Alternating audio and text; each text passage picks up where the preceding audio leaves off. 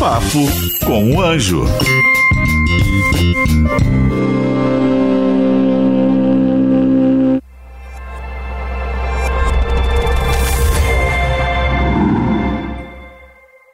Cansou do seu trabalho? Quer abrir uma empresa? Quer abrir um negócio? Quer empreender?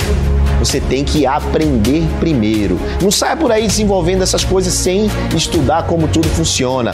Eu te ensino passo a passo no curso Empreendedorismo 4.0.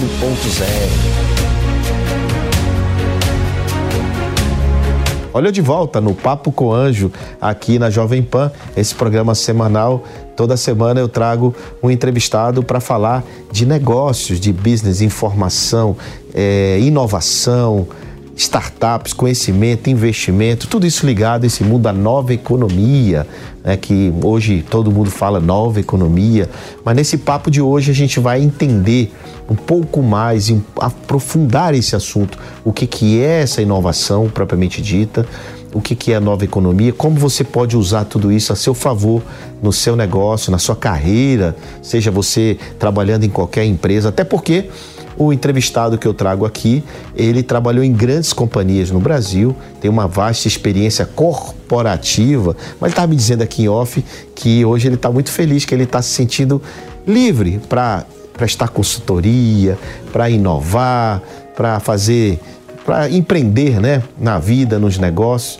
E ele está realmente bem leve aqui, não que ele não gostava das empresas que ele trabalhava, mas trago para vocês um grande inovador, um cara que tem feito um trabalho muito importante para o ecossistema brasileiro de inovação, Bruno Stefani. Bruno, bem-vindo ao Papo com o Anjo, para ensinar. Te trouxe aqui para ensinar a galera, Bruno, o que é inovação e por que é tão importante inovar no Brasil. Boa. Bom, primeiro, obrigado. Prazer estar aqui, bater papo, ensinar e passar um pouco da experiência. Eu acho que, olhando de grandes corporações que eu passei os últimos 10 anos, inovar é você reinventar seu negócio, é você criar novos canais, produtos, serviços e, ao mesmo tempo, é você fazer isso aprendendo, né? Em grande empresa é super difícil, porque ao passo que em startup você começa vendo um problema e depois tentando entender a solução, se vê se a solução resolve o problema e depois se vira uma empresa, em grande corporação você já tem tudo ali, né? Você tem um legado, você tem as pessoas, você tem uma série de marcas, uma série de carreiras, de profissionais que você precisa mexer ao mesmo tempo. E eu acho que nos últimos anos eu fui aprendendo que dá para fazer. Não é fácil, não é trivial, assim como empreender, mas você tem talvez ali um objeto muito maior, uma história muito maior que você tem que tomar mais cuidado.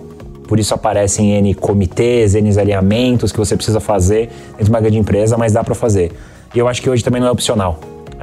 Você não precisa nem gostar de inovação, mas para quem não gosta, talvez seja um seguro que você compra para o seu negócio. Mas não é questão de gostar ou não. Se não inovar, você vai morrer, você vai ficar para trás, né? Não tem mais como fazer. Bom, uma coisa que todos têm, todas as empresas, pequena, média e grande, têm problemas. Total. Então, uma empresa com problema, ela precisa resolver esse problema. Algumas resolvem de maneira mais estruturada, aí monta um departamento, aí contrata uma consultoria, e aí contrata um plano, aí não sei o que, um squad para desenvolver, E outras resolvem isso de uma maneira muito mais simples, ou tentam resolver de maneira mais simples, adquirindo um serviço de uma startup, comprando uma startup, ou fazendo parcerias, enfim.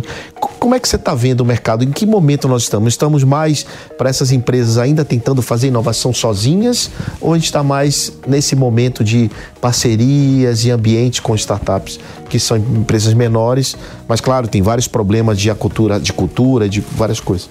Eu acho que as empresas estão se abrindo mais ao ecossistema e isso é muito bom. Não necessariamente você vê hoje elas conseguindo de verdade resolver seus problemas, mas elas estão procurando as soluções nos lugares, acho que não óbvios do passado. As grandes empresas, elas tinham a prerrogativa de achar que elas conheciam muito seu setor, muito seu consumidor. Só que esse mundo muda, né? Não é o mesmo consumidor de 2 meses atrás, 6 meses atrás. Eu acho que hoje você sabe onde está a solução, mas a grande dificuldade das grandes empresas é como é que ela genuinamente escuta seu consumidor. E como é que você consegue colocar produtos e serviços para ser indispensável. Porque o consumidor tem muita opção. E hoje, você não tem mais setor.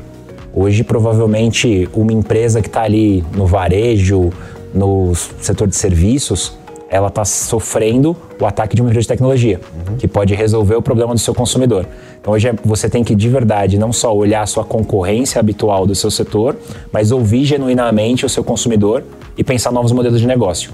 E talvez não só procurar na startup a solução, mas a inspiração para um novo modelo de negócio. Talvez a prova de conceito com startup seja o primeiro passo de você construir algo maior dentro de casa.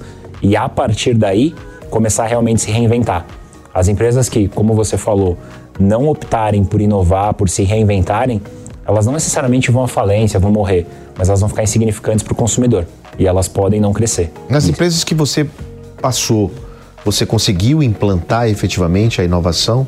Você conseguiu tem casos reais de sucesso, de efetividade? Tem. Os últimos 10 anos eu passei pelo Itaú e pela Ambev. E eu acho que são duas empresas brasileiras que realmente aprenderam que precisavam se transformar. Se a gente olhar um Itaú de 5, 10 anos atrás, com milhares de agências indo para o celular das pessoas e ouvindo cada vez mais, e isso obviamente veio porque as fintechs apareceram, eles foram desafiados a cada vez mais ter novos serviços, estar mais próximo. A gente consegue ver um banco que conseguiu crescer, conseguiu se modernizar, conseguiu pensar uma nova jornada do cliente. E na Ambev, acho que nos últimos 6 anos que eu estava lá, talvez eu tenha visto a grande transformação digital que a gente viu no Brasil nos últimos anos. De uma empresa que era uma cervejaria e agora eu tenho até dificuldade de dizer o que ela é. Porque tem BIS, Zé Delivery, banco, empresa de energia. O Zé Delivery foi uma bela sacada, né? E é contraintuitivo, né? Hoje ninguém fala mal do Zé Delivery. Todo mundo gosta, usa, entrega rápido, precinho bom. Mas se você pensar Zé Delivery em 2015, quando ele foi lançado, era tirar cliente do bar. Exatamente, era cliente do bar, era contraintuitivo. E também como é que você ia fazer uma competição dessa, né? Exato. É uma empresa sem experiência enfim, muito, muito, muito complexo. E o mais legal, eu acho que do Zé, ele foi feito 100% dentro de casa. Colaboradores da Ambev, fundadores que vieram de fora, que conheciam o direct to consumer, que é engraçado, acho que a Ambev se preparou a vida inteira para atender bar, restaurante e mercado. Exatamente. O B2B, né? O B2B. E como é que ela aprende a entender nós? Assim, B2C. Qual que é a marca, qual que é a experiência de consumo. O crescimento dele se deu ao lado de Rappi e iFood, né? Exato. Competição gigante, exato. Né? Uma competição. O que mostra que uma grande empresa também pode operar muito bem num nicho, né? Porque se você pensar já, cara, eu vou fazer a última milha, o Rappi já faz, o iFood já faz, outras empresas já fazem. Tá, mas e a última milha, o direct to consumer da cerveja? Que depois pode ser experiência de consumo, que depois pode ser um monte de coisa. Olhar nichos hoje é extremamente lucrativo e rentável para aquelas empresas que estão pensando novas maneiras de crescer. E muitas vezes não é dentro do core business dela, né? Não? Às vezes não, às vezes é uma camada de serviço de uma outra atividade correlata, sinérgica, né? E que quando você começa, e se realmente é inovação, você não tem todas as respostas. Mas depois você olha e fala, poxa, o Zé Delivery, que como a gente comentou aqui, tirava cliente do bar, numa primeira olhada rápida, hoje é um novo canal do bar. Porque para chegar rápido na sua casa, tem que sair de um bar ou de um distribuidor que está ali do lado. Então, pro dono do bar poxa, a Ambev me deu um canal digital aqui. Você está falando dos últimos 10 anos, mas como é que você chegou nesse mercado? Eu era do mercado financeiro, eu entrei no trainee do Itaú, então eu tive a sorte de estar no Itaú quando o Itaú criou o Cubo. E aí eu fiz aquela comparação, né? Poxa, eu tô aqui, Faria Lima, muito mais vestido como você no passado, e aí eu olhei e falei, cara, mas esse não é o meu mundo, isso não é o que eu faço bem, isso não é o que eu sei fazer. E eu tive a sorte de o banco ali fundar o Cubo junto com a Redpoint ali atrás e começar a levar investidor que queria investir em startup. Investir em startup ali em 2014, 2015. Era fácil. Não era fácil. juntava num único investimento aquilo que o investidor brasileiro tinha mais medo, que era ilíquido, era longuíssimo prazo e era muito incerto. Ou seja, ilíquido, longuíssimo prazo e incerteza. Tudo que o investidor não estava acostumado. O Brasil sempre teve renda fixa alta, você não precisava tomar muito risco, só que as pessoas começavam a fazer e começavam a pensar, poxa, não é só um investimento, para mim pode ser uma forma de ajudar, pode ser uma segunda carreira, pode ser uma terceira carreira. Começou a gente falar de advisor, de conselho, mentoria. Então foi muito bom ver esse ecossistema nascer. E aí um belo dia a Ambev me achou e os últimos 6 anos foi lá na companhia vendo, como eu falei, acho que uma série de criação de novos negócios e uma transformação de empresa e de cultura muito grande. Você fala aí, Bruno, passa um filme na minha cabeça. Que eu tô nesse negócio, eu tô fazendo desde 2009, né? 2011 comecei a fazer investimento profissional. Ajudei inclusive a montar lá no Traz Anjos do Brasil, uma entidade e tal. E a Bossa Nova nasceu em 2015, da forma que ela está hoje, né? Então, em 2014, comecei a me reunir com o Pierre, que a gente, em 2015, o modelo que é hoje, nasceu em 2015. E de lá para cá, eu venho presenciando. Em 2015, escrevi o Smart Money, que foi um dos primeiros livros em português a tratar de captação de investimento, de atração, de atenção de investidor, para falar de fundraising, essas coisas todas, que hoje bota no Google, tá lá, antigamente não tava, né? Então, assim, passou um filme, você tá falando aí, passou um filme na minha cabeça do que a gente viveu lá atrás, e também você viveu isso. Sim. Também você viveu. E é uma história que pra gente é um filme porque a gente tá nessa há algum tempo, mas se você olhar em termos de formação de ecossistema, uma história curta, né? Estamos falando aí de 8 anos, 10 anos. Para formar um ecossistema, você precisa de décadas. E baita ecossistema, porque a gente já é a maior referência da América Latina. Sem dúvida. Falando do ecossistema Brasil como um todo, né? Mais de 50% das captações de investimento na América Latina vem no Brasil. Então isso é uma baita responsabilidade em muito pouco tempo. Total. E é bom ver, assim, crescer. Porque acho que você deve concordar comigo, o futuro do Brasil passa pelo empreendedorismo, passa pela educação, passa por você colocar a tecnologia como meio. E não como fim, né? E não como fim. É que as empresas confundem isso. Elas acham, vou contratar um software, vou fazer um e-commerce, vou sei lá o quê. Enfim, como fim, né? E aí acha que está inovando e acha que está com a tecnologia, que não, na verdade não é, né? Não, a tecnologia é meio. O que de verdade faz a diferença é você entender o seu consumidor, ser indispensável para ele, pensar novos modelos de negócio, e tecnologia é outra ponta do tripé. E o que o Bruno está fazendo agora? Cara, eu tô numa carreira solo. Eu tomei a decisão de sair da Ambev ali mais ou menos em novembro, conversei com o meu chefe, fiz a transição, e hoje eu entendi que o que eu fazia para uma grande empresa eu posso fazer para várias. Sendo que... Várias grandes ou várias pequenas? Várias grandes no primeiro momento, que acho que é o mundo que eu conheço. Eu tô fazendo isso através de conselho, de advisor, tô dando aula em algumas universidades aqui no Brasil, tô fazendo algumas palestras para conhecer Brasil. Também isso é uma coisa que antes eu era diretor global. Então eu tava viajando muito mais para fora do que pelo Brasil. Muito mais para fora e também pela empresa. Pela empresa.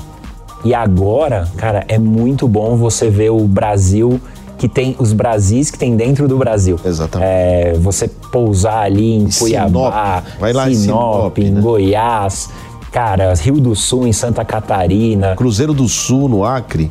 E ver setores em que a gente é muito bom.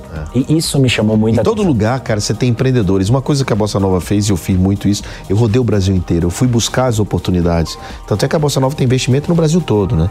Porque eu fui lá, eu fui buscar, eu fui atrás da oportunidade, eu me coloquei para fora, né, publicamente. E os VCs, os Venture Capital eram muito retraídos, muito fechados. Então, hoje tem podcast, todo mundo faz podcast, escreve newsletter e tal, mas não era assim. Não era assim. Então a gente foi primeiro buscar isso, né? Eu comecei a falar de números, de write-off, os caras, o que é isso? Você está falando sobre isso, que você está dando seus números, por quê? Isso tem que se transformar em educação. Exato. Em comunicação, em impacto, né? Para que as pessoas aprendam e evitem errar também, e mais investidores venham investir com a gente. Né? E mais empreendedores queiram abrir seus negócios. Então, isso que está falando em conhecer o Brasil, é muito importante, e que bom que você está fazendo isso, e que bom que você está dando palestra, porque a palestra também é uma forma de levar conhecimento para todos os lugares, né? E que bom, isso é muito legal, essa sua iniciativa de fazer isso. E ao invés de você se acomodar e buscar um outro emprego, você não, peraí, eu vou levar conhecimento, vou buscar uma atividade através do empreendedorismo também, né? E eu acho que já eu devo empreender alguma coisa, assim. Tá no radar aí? Eu acho que eu fiquei muito tempo... Dá um spoiler aí, o que você vai fazer? Eu fiquei muito tempo, acho que comprando serviços, investindo em startup, pelas empresas que eu trabalhava, só que você olha e fala, cara, não é possível que eu vou passar uma carreira aqui sem montar um negócio meu. Acho que essa iniciativa de fazer carreira solo, de aprender, é começar a explorar território. Começar a olhar aqueles problemas que você fala, poxa, aqui eu consigo entrar. E aí, dando um spoiler pra você, eu acho que tem um segmento da sociedade que a gente não viu chegar à inovação de verdade, e ele é gigantesco, que é a média empresa. Tá todo mundo olhando para esse setor hoje, seja através de educação, seja através de mentoria, seja através de uma série de iniciativas, mas eu acho que tem poucas pessoas que topam entrar dentro do negócio. Como é que você faz a inovação mexer ponteiro? Na economia real, na economia tradicional. Então, esse é um setor que eu estou olhando bem. Você quer montar os motor 2 dessas empresas? Vamos ver se eu consigo. Eu acho que tem um problema e eu vou usar o playbook que eu sempre usei. Eu acho que tem um problema, vou construir um MVP, vamos ver se o MVP resolve o problema, vamos ver se vira uma empresa. Então, mas isso montando o modelo de entrar dentro da empresa e ajudar ele a fazer, né? Exatamente. Fazer a inovação, fazer a transformação. E aí tudo, na prática, né? Educação, ferramenta, frameworks. Acho que tem uma série de oportunidades, tem uma caixa de ferramentas gigante que eu adquiri aí nos últimos anos, que eu acho que eu consigo. Vamos descobrir. Não tenho bola de cristal. Não, assim, mas o problema existe. De uma coisa você já sabe, que o problema existe e que você sabe resolver esse problema. Você tem a caixa de ferramentas à sua disposição. Agora, a questão é escalar isso, né? Exato. Como é que escala isso? Como é que transforma isso numa startup? É um desafio que é bom para resolver. E aí também é uma coisa... Se fosse fácil, todo mundo fazia. Eu já tinha feito. E aí eu fico pensando, será que precisa escalar? Também isso é uma outra coisa, é uma ótima provocação. Às vezes o empreendedor quer tanto escalar, mas não... Cara, ele pode virar uma empresa. Pode virar uma empresa normal, não precisa de fundraising. Ele pode tocar o barco dele como empresa. Como geradora de caixa. Sustentável. Né? Total, com perenidade, com gestão. Até porque eu acho que isso conversa mais com a língua dos meus futuros clientes. Que são de economias reais. Que fala, cara, eu tenho aqui uma fábrica. Eu tenho aqui uma pequena produção rural. Eu vou usar a tecnologia como meio. Eu posso pensar novos modelos de negócio. Eu posso entender consumidor. Mas eu não sei se eu vou virar um unicórnio. Não sei se eu quero. Então, tem muitos capítulos ainda. Tô no capítulo 1. Já tá escrevendo o livro desse capítulo? Não tô escrevendo o livro desse capítulo, mas tô terminando um doutorado. E o doutorado vai muito na linha de como que empresas tradicionais constroem novos negócios. Então, tô explorando, tô estudando via academia, via as minhas viagens, palestras, aulas e consultorias. E, sem dúvida, a tese de doutorado, assim que eu acabar, vai virar um livro. Eu tô fazendo no César, na César School, lá em Recife. Com o professor Silvio Meira. Então... Craque das antigas. E que se reinventou. Claro, total. Foi professor, foi investidor, foi conselheiro, é palestrante. Eu gosto dele demais. Silvio Meira eu conheci, só depois que eu vi que ele era pai de uma cantora lá de Recife. A filha dele, depois você fala com ele, a filha dele tinha uma banda chamada Máquina na Pista. Olha só. Depois você pergunta pra ele essa história bem legal. E ele tá fazendo a mesma coisa há muito tempo, né, cara? O Silvio Meira faz parte da nossa história do empreendedorismo brasileiro. A história da internet passa pelo Silvio Meira. E ele talvez tenha o grande caso de ecossistema no Brasil, né? Que é o Porto Digital. E é muito engraçado conversar com ele, porque ele fala, para construir um ecossistema a gente precisa de 50 anos. O Porto Digital está no ano 23. A gente tem mais 27 anos pela frente. Se reinventou totalmente o Porto Digital. Exato. O Porto Digital passou por várias fases. Uma fase que eu fui crítico, inclusive, a fase dos planilheiros. Os caras, os reis da subvenção econômica, os caras não faziam negócio, eles faziam planilha para subvenção econômica e não botava para acelerar business, mercado. Era mais pesquisa. Nada contra P&D, mas aquele negócio nitidamente daria para ter mercado. E eles, como tinham subvenção econômica, como tinham o recurso, né, público, então ficava ali moendo aquele dinheiro, né, e não tocava o negócio para frente. Hoje está diferente. Sim. Hoje está bastante diferente e essa história do crescimento do ecossistema que o Silvio Meira fala. Bom, de tudo que você já viu nesses anos com inovação, que bastante tempo em grandes empresas, qual foi a coisa mais inusitada? Qual foi o que você viu no mercado que mais te surpreendeu? Assim, o que te chamou a atenção? Uau, isso aqui, seja uma startup, seja um investimento, seja... O que você pode... Qual a história que você tem, que você lembra, que você pode contar pra gente? Cara, eu acho que ter passado pela história ali do Cubo me chamou muita atenção. E ver o Itaú fazendo um investimento daquele tamanho, construindo o prédio e depois até virou um prédio ainda maior, eu acho que é incrível. A história da Ambev também tem me chamado bastante a atenção, porque é difícil você inovar. E talvez seja ainda mais difícil quando você é líder do setor. Porque tá indo, entre aspas, tudo bem. Tá tudo muito bem, pra que você vai mexer, né? Quando tá indo tudo mal, não precisa convencer ninguém que precisa mudar. É obrigação, vai lá e faz, né? Exato, mas quando tá indo bem é mais delicado. Então, essas duas histórias, eu adoro história de grandes empresas, me chama a atenção. Não tem como não falar do tal do ChatGPT, né? Deve ter aparecido várias vezes. Eu acho que tem momentos na nossa vida que você vai usar uma ferramenta e você fala, putz, isso aqui é diferente. E a velocidade com que chegou na nossa mão. Então são as histórias aqui que eu lembro rápido dos últimos anos, que eu falo, poxa, são histórias que eu vou, no final da carreira ali, olhar para trás e falar, que bom que eu presenciei isso. Tirando a média empresa, que você já falou que tem um plano para elas, o que você acha que precisa melhorar ainda no ecossistema brasileiro? O que a gente precisa fazer? Educação, mais tecnologia, mais P&D, mais investimento? O que falta? Cara, eu acho que a grande empresa pode entrar mais no jogo. A gente está falando de casos pontuais de empresas realmente grandes que estão fazendo isso, mas tem muita empresa que está tateando, tem muita empresa grande que ainda não trouxe todos os seus problemas realmente para o ecossistema e tem muita solução boa. Acho que tem o governo que precisa começar a investir mais, entender e se modernizar. Acho que a gente tem uma série de dados que a startup ainda não tem acesso e poderia, de fato, usar para trazer soluções, acho que mais complexas, né? Se a gente olhar os últimos anos no Brasil, ficaram só os problemas difíceis, né? Que passam por educação, saúde, infraestrutura, que eu acho que tem muito empreendedor bom que poderia resolver. Só que aí não tem jeito, vai precisar aproximar do governo. Eu acho que essa ponta ainda não está tão bem resolvida. Isso que você está falando é tão importante que, por exemplo, lá na Bossa Nova a gente não tem na tese B2G. A gente não investe em startups B2G, né? Que é uma coisa que... Por que isso? Por que isso? Né? Então eu fico me perguntando às vezes, será que não é a hora da gente abrir para o B2G e incentivar startups a resolverem problemas públicos? Né?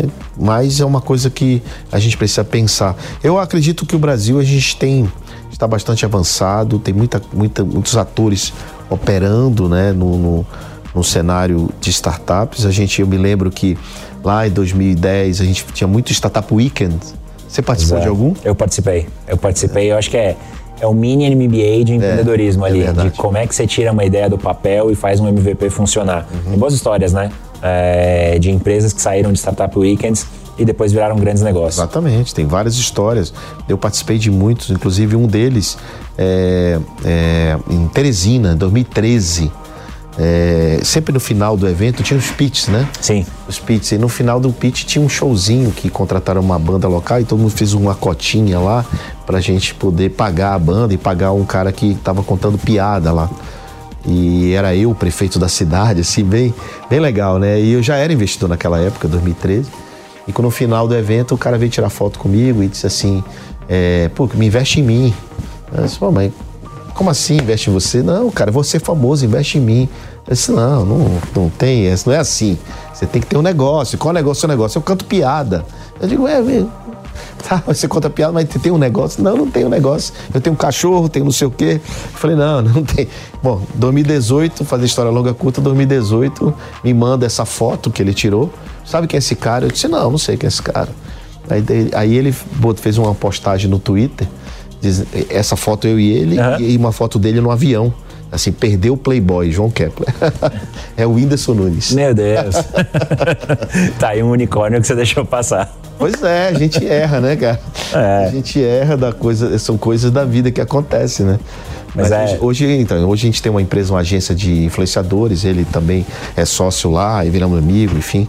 Mas eu investi com um valuation bem mais alto. Um pouco mais alto. Poderia ter investido com um valuation desse tamanho, porque eu me lembro que a cotinha para pagar a piada dele foi R$200. 150, R$200. Mas são histórias. Mas esse é um aprendizado bacana, assim, porque é parte do jogo e talvez a empresa, a grande empresa, o governo tem que aprender que cara, eu vou errar mais do que acertar, mas quando eu acertar, eu preciso acertar grande. E aí a conta fecha. Eu acho que a gente toma muito pouco risco no Brasil, porque a gente não faz a matemática da inovação correta.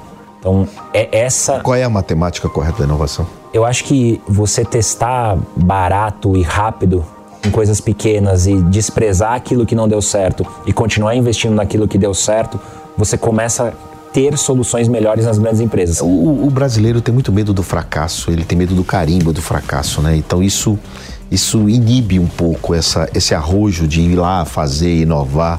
Isso, não vou não, porque não vai dar certo, ou vou perder tempo, ou vou perder dinheiro, ou vou fracassar. Então isso aí atrapalha um pouco. Exato. E as pessoas entendem, né? Em grande empresa, os colaboradores leem os códigos e vê que, poxa, ninguém está tomando risco, ninguém está sendo premiado por pensar diferente, por que eu vou fazer? Exatamente. E isso é perigosíssimo para uma grande empresa que quer se reinventar. Muito bem, Bruno. Ninguém vem no Papo com Anjo se não deixar uma lição. No final, um recado para quem quer que você... Seja para média, pequena empresa, seja para empreendedor, para investidor. O palco é seu, meu amigo. Você que está dando palestra aí pelo Brasil todo, te desejo muito sucesso nessa atividade, porque é importante para o Brasil, atividade de palestrantes, de educadores, né, como eu chamo. Escreva seu livro, tá? Não deixe de pensar nisso. É muito importante você deixar aquilo que você pensa como tese registrado e com aquilo que você já testou, né, formatado. Acho que é importante. Mas, enfim, deixa seu recado aí. Boa. Bom, acho que aqui a ideia é falar um pouco de empresa ou de carreira. E o recado que eu consigo deixar é: seja muito mais apaixonado pelo futuro da sua carreira, da sua empresa, do que orgulhoso do passado. Para mim, valeu muito o tempo que eu tive nas empresas que eu passei, aquilo que eu fiz. Acho que eu estou muito mais afim de pensar o meu futuro e desenhar ele do que ficar olhando para trás e falando, poxa, como foi bom. O importante é o que vem pela frente e não, de verdade, aquilo que eu vivi. Muito bacana, olha aí. Não adianta você ficar pensando só no que aconteceu no passado, né? Olhar para o passado, muitas vezes, até dá depressão, né? E você fica ansioso com o futuro, você fica um cara, olhando sempre para o futuro, você fica um cara ansioso. Então, assim, o importante é equilibrar, o importante é viver o presente, o importante é ter um plano de ação e acreditar nesse plano e ir embora junto com ele. Então, te desejo sucesso. Obrigado. Pode contar comigo, pode contar com a Bossa Nova, pode contar com a Jovem Pan, com o Papo com o Anjo, à sua disposição. Obrigado, valeu, João. Prazer. Bom demais. Cansou do seu trabalho? Quer abrir uma empresa? Quer abrir um negócio? Quer empreender? Você tem que aprender primeiro. Não saia por aí desenvolvendo essas coisas sem estudar como tudo funciona. Eu te ensino passo a passo no curso Empreendedorismo 4.0.